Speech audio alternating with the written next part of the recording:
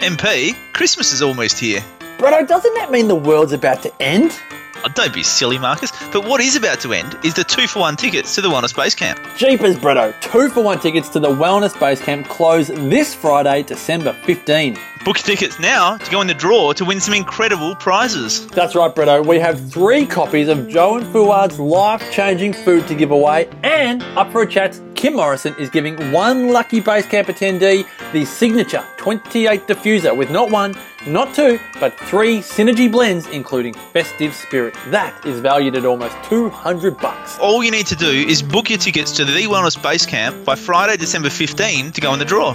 Give yourself the best Christmas present ever. And win a prize. 2-for-1 tickets at thewellnessbasecamp.com.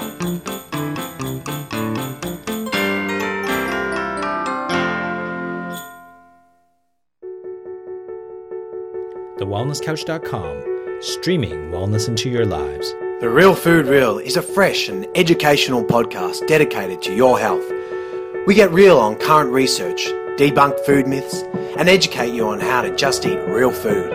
Your host, Steph Lowe, the natural nutritionist, is one of Australia's leading sports nutritionists, passionate about simplifying nutrition and addicted to coconut lattes, smoothies, and sweet potato.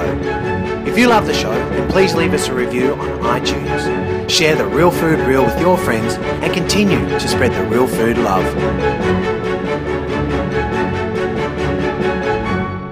In episode 150 of The Real Food Reel, we are joined by Dr. Nasha Winters to discuss the metabolic approach to cancer. You will learn how to integrate deep nutrition and the keto diet, plus the essential non-toxic, bio-individualized therapies that are required to create an optimal terrain. An optimal terrain is not just for cancer treatment, but what we all need to do to achieve optimal health. Let's welcome Nasha to the show. Thanks. This is great to be here. Really looking forward to talking about this particular topic today, but I'd love for you to introduce yourself to our listeners and tell them more about your background and what you're up to these days. Fantastic. My name is Nasha Winters, and I'm a naturopathic oncologist, now just consulting in Durango, Colorado in the U.S.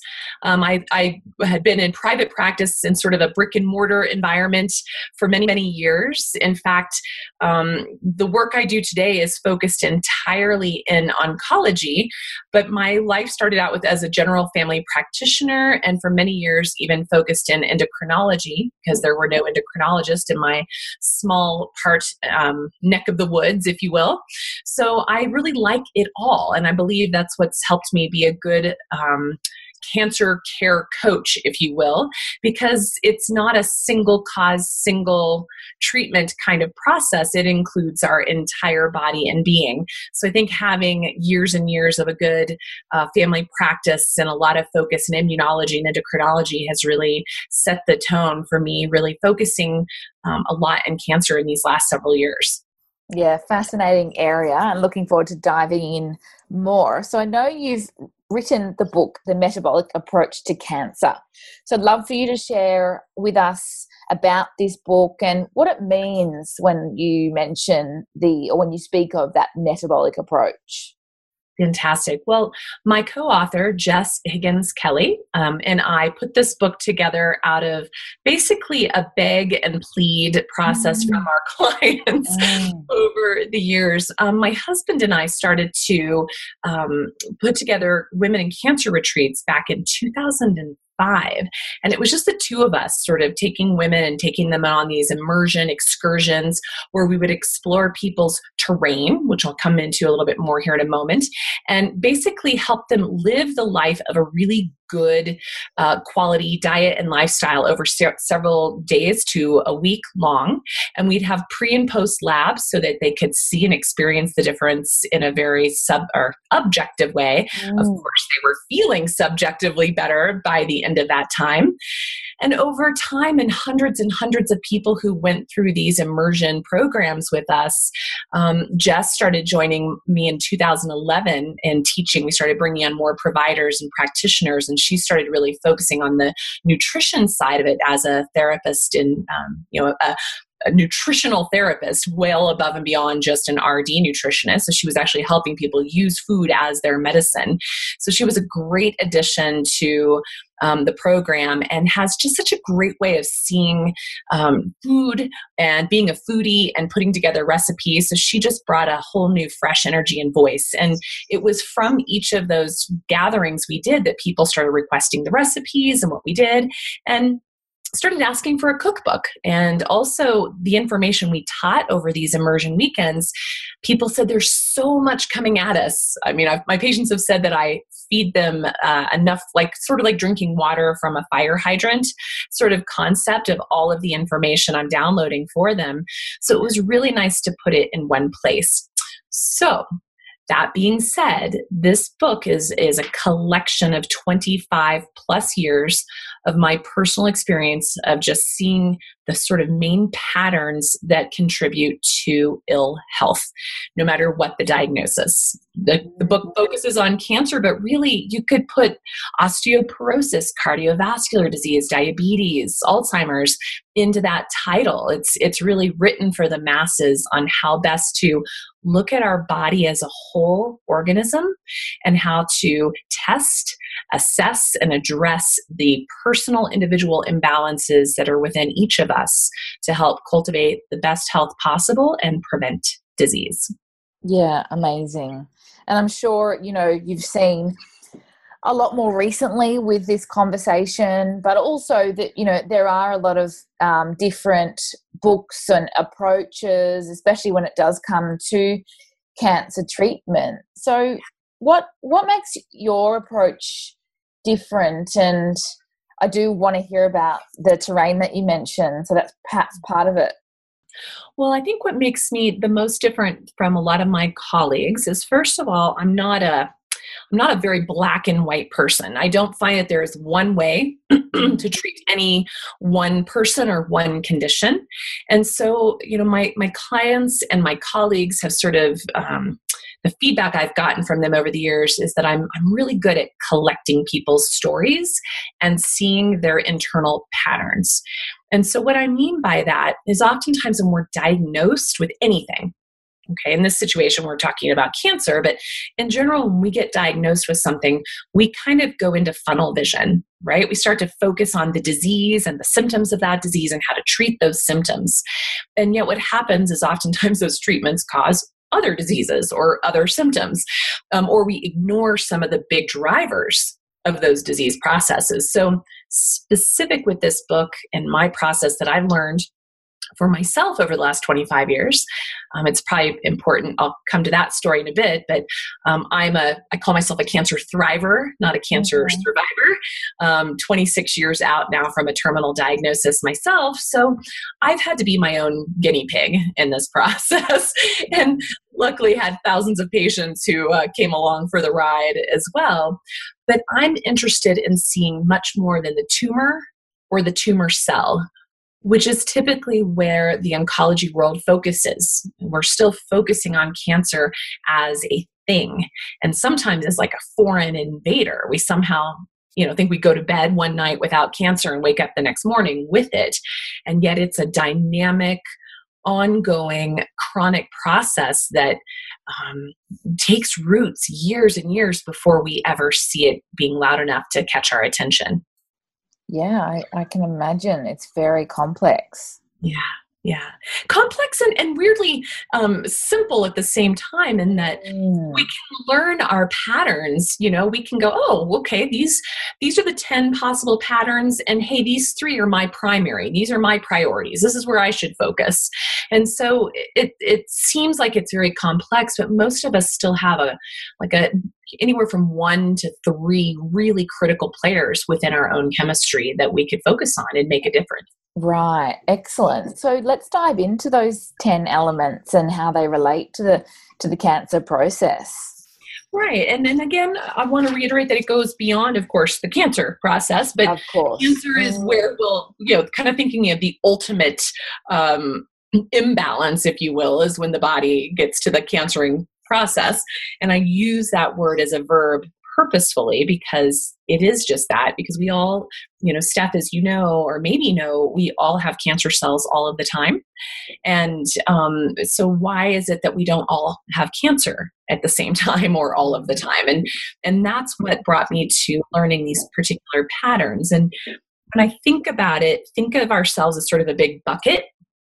And that bucket of us is our overall mitochondrial metabolic functioning, how our cells are making new energy and taking out the garbage. Very simple, okay? And so I think of the biggest contributor to that bucket as being our epigenetics. And by epigenetics, I mean this is what has been passed down to us from generations before us, from our grandparents or our great-grandparents and even our great-grandparents. So, for example, in my part of the woods, folks who lived through the Great Depression in the 1920s, their experience impacted their children and their grandchildren and their great-grandchildren. It turned on certain mechanisms in their chemistry to cause certain disease processes. So we have those things that have been handed down to us. But the nice thing about the epigenetics is that we have the ability to change how they express. So we might not be able, we might be born with this blueprint, but we can definitely rearrange the furniture and maybe redecorate the walls. Okay. So that's a big player that drops into our big bucket. Another piece that drops into the bucket is our microbiome. And if you're into the food world, like you are, Steph, and myself, you know that what you put into that tube is feeding or starving or making well or making ill different critters that line our gut. Okay. And so the microbiome used to be kind of ignored in the last several decades. And as a naturopathic doctor, we have believed that the gut is sort of the center of health.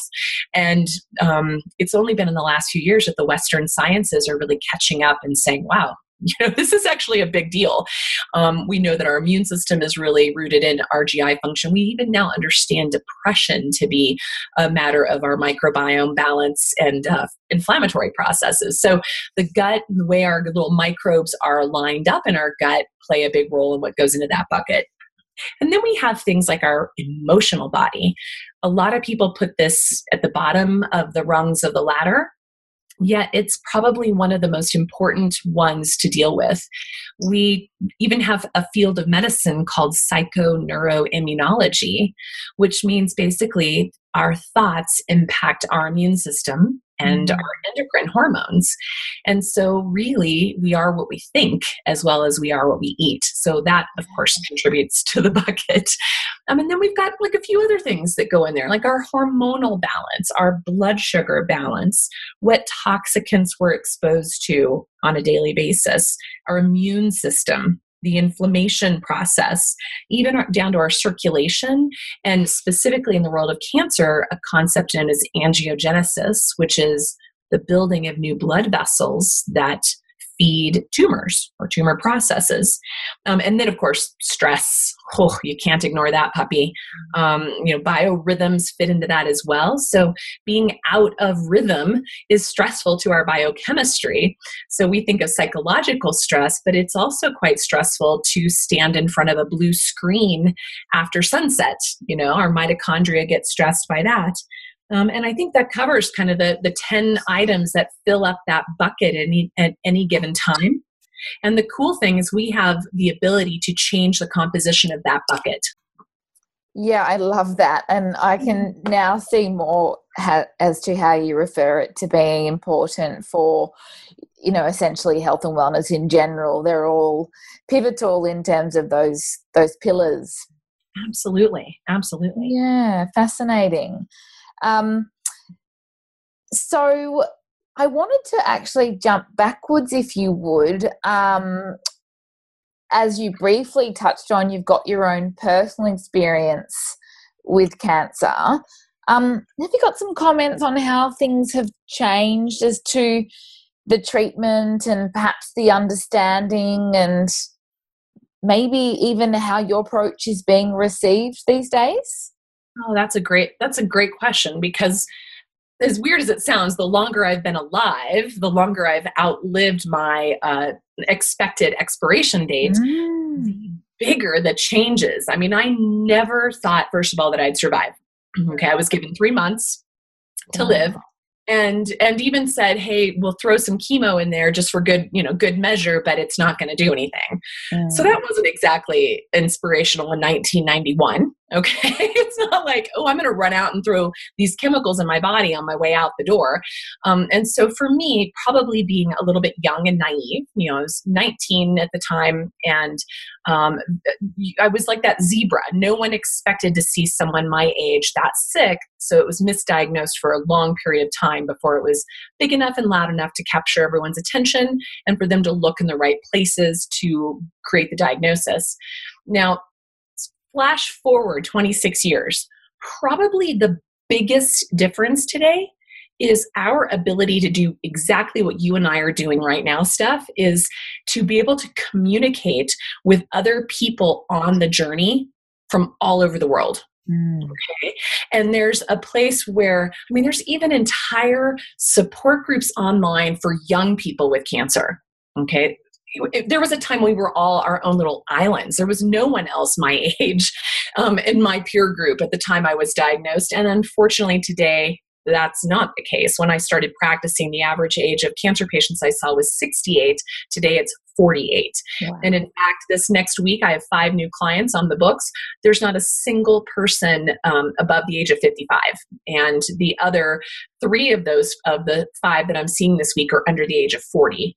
So that's what I've seen happen, as well as my colleagues, and as well as the National Institute of Health and NCI guidelines and World Health Organization statistics are showing that as well. We used to think of this as a disease of old age, and we can't say that any longer. So that's one of the other big changes, is we now understand this is a lot more than a genetic problem and an aging problem. We now understand that probably a lot of the stuff we've been putting in the bucket for the past 50 to 75 years has absolutely directly impacted our outcomes.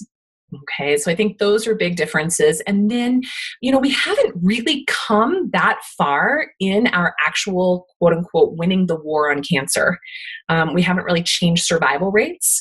There's a few cancers we've been a bit successful with, some leukemias and lymphomas and testicular cancer with chemotherapy. But otherwise, across the board, in all tumor types, all stages and diagnoses, without gender specification or even tumor type, we still see only about a 3% recovery rate with chemotherapy. And if you add radiation to that, that can go up to 12%. And you add surgery to that, you can see 25%.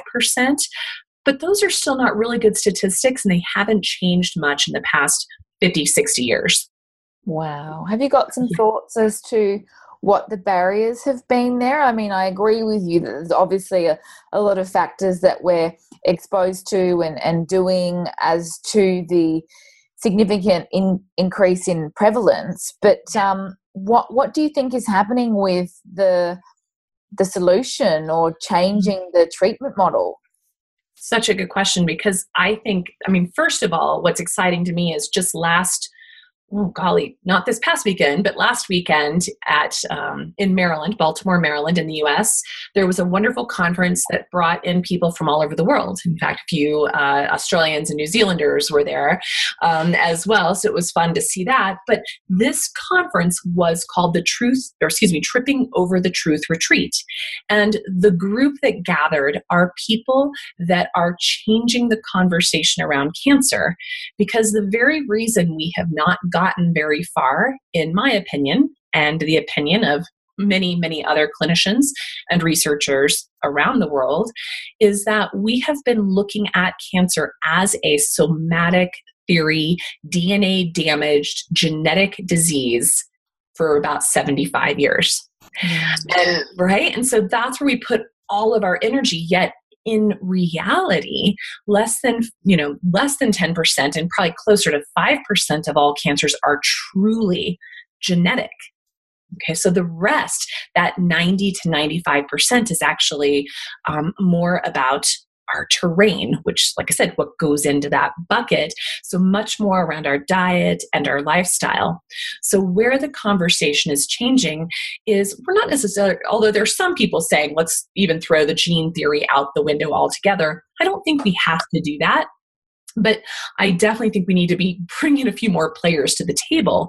And those critical players, which is the base of Jess and I's book, is this concept of cancer as a metabolic mitochondrial disease. And that where we've looked at the gene as being the problem for these last 75 years, we actually need to back it up another notch to what's going on at the mitochondrial level. And the mitochondria are little energy factories within the cells of our body. And what we are now finding is that if our mitochondria are healthy, we don't get the genetic hiccups. We don't get the genetic expression. Okay. If our mitochondria are unhealthy, then we can get, of course, genetic hiccups, but also epigenetic hiccups and other oncogenes and growth factors that grow out of range. So basically, the health and wealth and vitality and number and function of our mitochondria are what are absolutely making a difference of whether you overcome, maintain, or succumb to a cancerous process.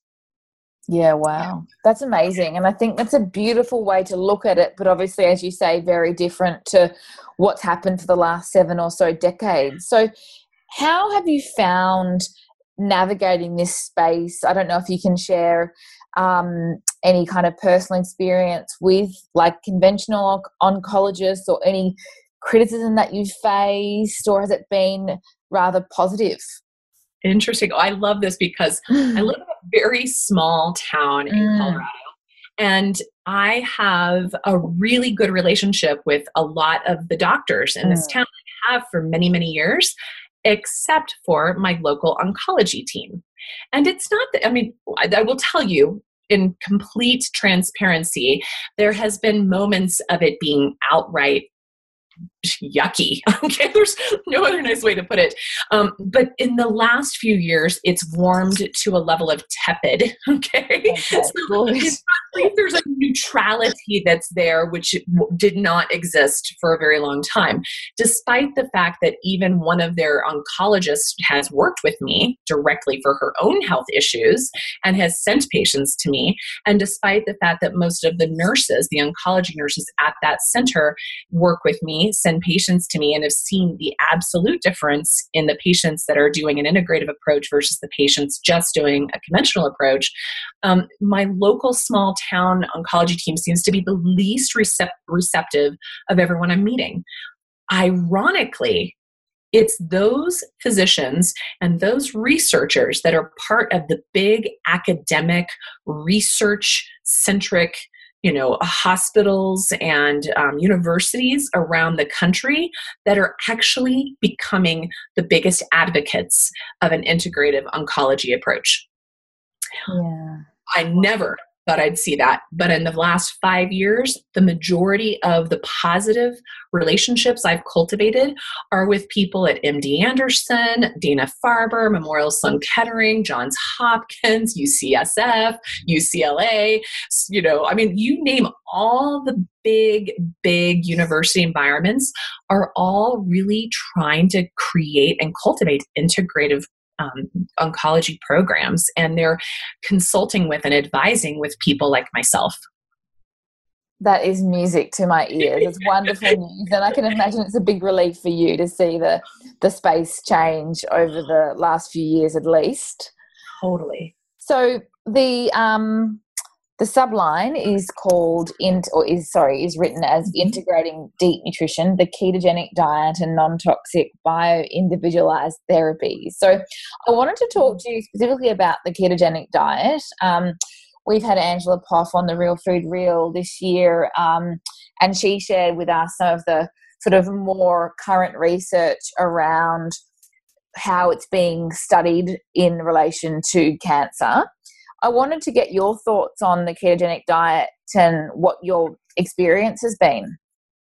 Well, perfect. Well, one of the people that was attending this conference I just spoke about that was co-hosted by Johns Hopkins just last weekend was Dr. Poff. And it's incredible. She actually did a presentation on some of her work there. But that's when we started looking at the ketogenic diet. I know from experience that your listeners are a bit savvy with the ketogenic diet. And you've had a variety of speakers around different applications of this above and beyond cancer. But specifically, when we started thinking about it with regards to cancer, we were thinking very basic. We were thinking just starve the cancer of glucose, right? That's where we started with our thought process. And yet, where we have come and where we are going is that we are now understanding that the ketogenic diet impacts all 10 of what is known as the 10 hallmarks of cancer. And these 10 hallmarks of cancer is become basically the understood drivers of cancer across from conventional oncology to integrative oncology to alternative oncology. Across the board, it is sort of since 2011 been sort of taken, I guess, as truth, sort of as fact, that there are 10 main things that drive cancer. And just I outline a few. One of them, of the hallmarks, is, of course, sustained proliferation of the cancer cells, intensive anti-response to anti-growth signals. So the cancer cells have stopped communicating with the signals trying to tell it to stop growing. Evasion of cell death. Limitless replicative potential, sustained angiogenesis, that blood supply we talked about earlier. Of course, an ability to metastasize, an actual reprogramming of the energy, which is where we thought keto only worked on this piece. Avoidance of immune detection and destruction. So our immune system stops responding and the cancer cells kind of cloak themselves and hide out. And then a promotion of inflammation that the tumor itself creates, and then genome instability and mutation. So those are the 10 hallmarks. And like I said, for a long period of time, we were thinking that the ketogenic diet just worked on that reprogramming of energy metabolism. But now we understand, thanks to people like Adrienne Scheck out of Barrows and many others, including Dr. Poff and her team, we now understand the ketogenic diet impacts every one of those 10 hallmarks of cancer. We don't have a pharmaceutical, we don't have a surgical intervention, we don't have a radiologic, so a radiation intervention that hits all 10 of those at the same time. In fact, most of our treatments might at best hit 2 to 3 of those targets at any given time. And so that is so impressive to me that, number one, this is like the perfect shotgun approach, right? Yeah. Number two, what Dr. Poff and her team and many others like her around the world are finding is that this diet acts sort of like a Trojan horse, and that it helps weaken the cancer cells so that any other therapies that are kind of riding in on that horse are far more effective at targeting those cancer cells. And so basically, it makes all of our treatments, whether it's chemo, radiation, a targeted therapy, a hormone blockade therapy, or even a naturopathic like hyperbaric oxygen or IV vitamin C or mistletoe therapy, work much better in a ketogenic state. Yeah, beautiful. That's so exciting that there's so many benefits of obviously what is essentially real food with a modified macronutrient balance. So exciting, and I'm sure there's a lot more research coming out in this area in the very near future. What were the other, or were there any of the additional treatments that you wanted to touch on in terms of either what you outline in the metabolic approach to cancer, or what you're seeing works really well in conjunction with something like the ketogenic diet? Perfect. Well, in the last year or two, I've spoken at a few medical conferences, and again, not just to naturopathic or integrative oncologists, but even to clinicians and researchers around the world in very conservative medical environments. So it's not, these conversations aren't limited to kind of the outlying woo-woo crowd. Okay.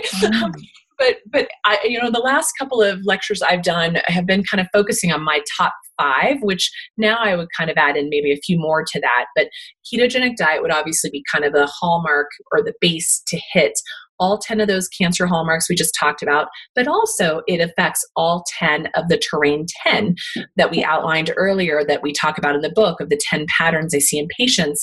It really hits on all of those beautifully. So again, knowing that it's going to enhance any therapy I bring on board, it is something that I will often use short-term in certain cancers, long-term in certain cancers, and even pulsing in certain cancers or disease conditions.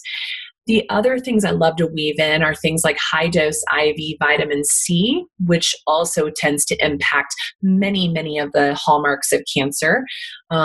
Things like cannabinoid medicine. I live in, of course, Colorado in the United States, where it's not only legal here medically, but also legal here recreationally. So you can't walk 2 feet without falling onto a dispensary. And I think a lot of people think you drive into Colorado and you just are in sort of a haze of smoke, and it might seem like that on one level, but folks like myself and my husband, who's an avid researcher, and he actually owns a lab testing constituents of medical marijuana, including the toxicants that it's being grown under. So people are using a lot of pesticides and herbicides and heavy metals. And, there's a lot of weird stuff that's going into the industry because it's growing so fast. People are lazy and greedy. So, he's kind of keeping them in check there. But what we're starting to find with things like cannabinoid medicine is sort of what's very old is new again, and that we're understanding that the cannabinoid aspect, the hemp side of things, the rope not dope, as my husband likes to call it, is just as effective, if not more so, in the realm of autoimmunity, immune modulation, anti-inflammatory, mood stabilizing, pain management, and even tumor drive back. We're just finding that, again, it's hitting a lot of different things in that bucket of the terrain 10, but also on the hallmarks. And that gets exciting to me that I think you'll see a theme here that if I'm choosing a therapy, I want to make sure it's hitting more than one target at any given time. So between mistletoe is another one, which is the oldest and most studied integrative cancer medicine on the planet. There's actually over 7,000 studies, but about 2,500 of them are considered good studies. And in the United States, where we have really rigorous reviews, say that the only studies that count are our big, RTC studies, there's about 160 of those. So there's a lot of data showing that this, again, is another therapy that's an injectable therapy to impact many targets of the cancer cell, but also to really enhance the quality of life and the well-being of the patient, which is huge. We don't often see therapies in cancer care that make you feel better at the same time of, bolstering your immune system and killing cancer cells. So that's pretty cool. And then a few other emerging therapies that are really finding a nice rhythm with ketogenic diet are things like hyperbaric oxygen. So we're seeing a lovely combination of that, in particular with people with brain cancers. And so when the body's in deep ketosis and you also then flood it with, perfuse it with a lot of oxygen in an oxygen chamber, you can really create some major die-off of cancer cells and change the blood flow to the tumor in a pretty dramatic way, I should say.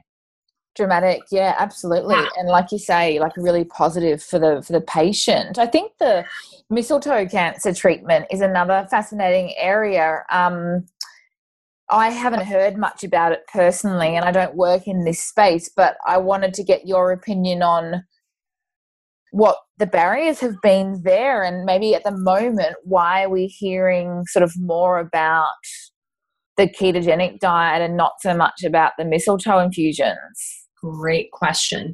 Well, first of all, if you lived in Europe, and especially if you lived in Germany, Switzerland, France, or Austria, you have right now 85% of all patients diagnosed with cancer will be put on this therapy at some time during their cancer journey. That's significant, right? If you live in the rest of Europe, that likelihood is about 65%. So when you live away, like if you live in the United States, you live in, in Australia or New Zealand, or even parts of South America or Africa or India, you may not hear about it as much because this therapy is a European mistletoe.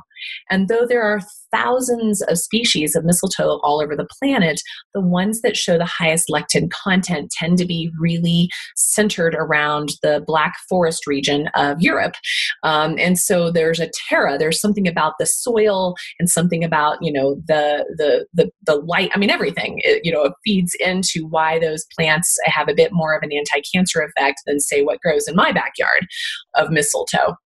So it's been very European-centric. It was learned by Rudolf Steiner and Ida Wegman back in 1917. It's celebrating its 100th year birthday as an injectable treatment for cancer. So it's not new to the stage by any means. But the other thing you have to remember, Steph, is that just a couple of years ago, like I said, I've been at this for 25, 26 years now. Even 2-3 years ago, I cannot even tell you how many doctors completely denied the impact of our immune system on cancer. And so when you looked at therapy, what mistletoe has been most studied about being was an immunomodulating therapy. So it's not until we now are having immune therapies in clinical trials and we're funneling billions of research dollars into new targeted immune therapies that anyone's even starting to talk about the immune system. So the conversation of mistletoe is starting to pick up momentum outside of Europe, because we have so many side effects to these pharmaceuticals that we're trying to concoct in a lab. And frankly, we've had really good success, really good response rates with a plant medicine that's been around for 100 years.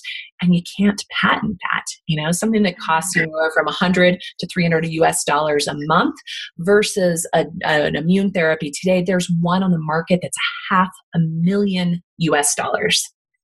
It's like, come on, right? So not a lot of impetus for money there, but we do have a clinical trial that started in the US at Johns Hopkins in February of this year.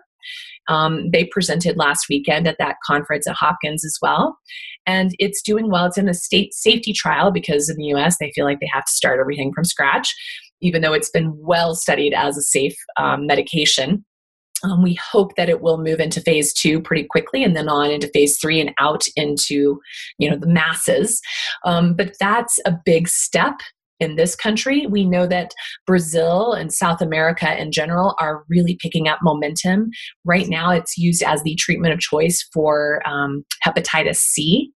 It's being used a lot in pediatric oncology in South America. Very safe, very inexpensive, very effective medicine. I've got colleagues in India who've been using it there because it's a relatively low cost compared to so many of the other therapies. I've got a colleague in Russia who's using it in endocrine cancers, endocrine disorders, thyroid dysfunction, thanks to Chernobyl. Huge population dealing with those conditions, and they're injecting it right into the thyroid gland.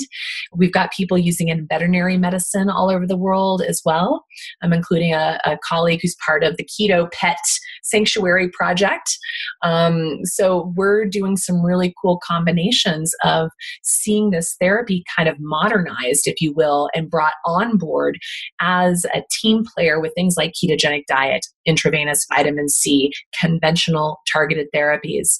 It's even offsetting the side effects of a lot of those new checkpoint inhibitor therapies like Keytruda and Opdivo, which are really big money-making drugs these days in the immune therapy world. Yeah, that is so interesting. And I know you've got some great research on some of those more, I guess they're considered alternative in the space, but I will definitely pop some research in the show notes for those that want to read a little bit more about that. I think you're very diplomatic with the way that you answer that question. And I don't think we can ignore the influence of big pharma and, as you mentioned, the millions of dollars that some of the more traditional therapies are worth. Yeah. Unfortunately. I wish it wasn't the case. And, my husband worked for Merck Pharmaceutical for years, and he was actually a cancer drug design in grad school over 25 years ago or 20 years ago. And he studied at that time a protein that he was part of the first people studying this protein, the KRAS protein, which they looked at that protein all those years ago and basically said, no blockbuster drug here, so we're just going to bury this data. Well, it's been unburied, and now we have so much research coming out around KRAS and looking for, targeted agents to KRAS protein. And the craziest thing is, one of the most impactful ways we can change this target, this oncogene, if you will, is with a ketogenic diet. And so it cracks me up that we are recycling old data, old research, old information, and trying to come up with new targeted agents and new drugs that we can market. And yet, frankly, nothing works better than the diet itself. Yeah, phenomenal. So fascinating. But thank God we finally got here, and the improvements will continue after all these years. I wanted to give you the space to certainly add anything else that you would like to, and then, of course, direct our listeners to your online home so they can learn more and get in touch if they need. Well, thank you. Well, first of all, I just want to say that there really is so much more out there and available to you besides what's considered the standard of care. It's not to even say do instead of chemo, radiation, surgery. I look at it as you can enhance those therapies and certainly help your whole body and whole terrain by weaving in some of these things we've discussed tonight. And so that is something really important. I want your listeners to take home with them, that this isn't an either or. So there's that. Number two, to look outside of your conventional team to find out what resources there are. And Jess and I are very proud to say that our book is a really good resource for that. And there's a lot of other ones coming out on the market. We've got some colleagues, we know Miriam Kalamian just brought out her fantastic book, Keto for Cancer, because historically there was a lot of great information on keto out there, but it wasn't cancer centric. And they do need some different things than folks just using it for weight loss or optimization of human performance. So her book is fantastic. And then my esteemed colleagues, Paul Anderson and Mark Stengel, both naturopathic physicians and oncology specialists, have a book coming out in the next year on a lot of these very specific integrative therapies. So it's going to be fun for people to learn much more about IV vitamin C and artesunate and mistletoe and other things more specific on the actual treatments outside of chemo and radiation. So that's coming down the pipeline. But in the meantime, you can hunt me down on social media.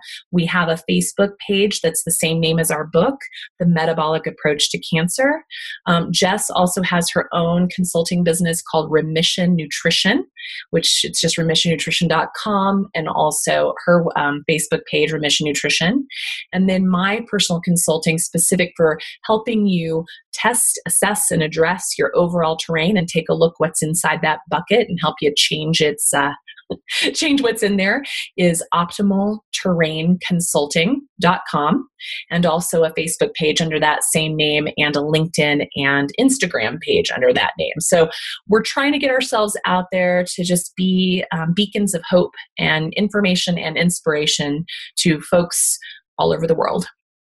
Amazing. I just love what you're doing, and I'm sure there are a lot of people listening that I guess have been exposed to something that maybe they didn't know, and hopefully they can share that with their loved ones that need to hear this information. So keep doing what you're doing, and we're so grateful for you to share your knowledge with us here on the show.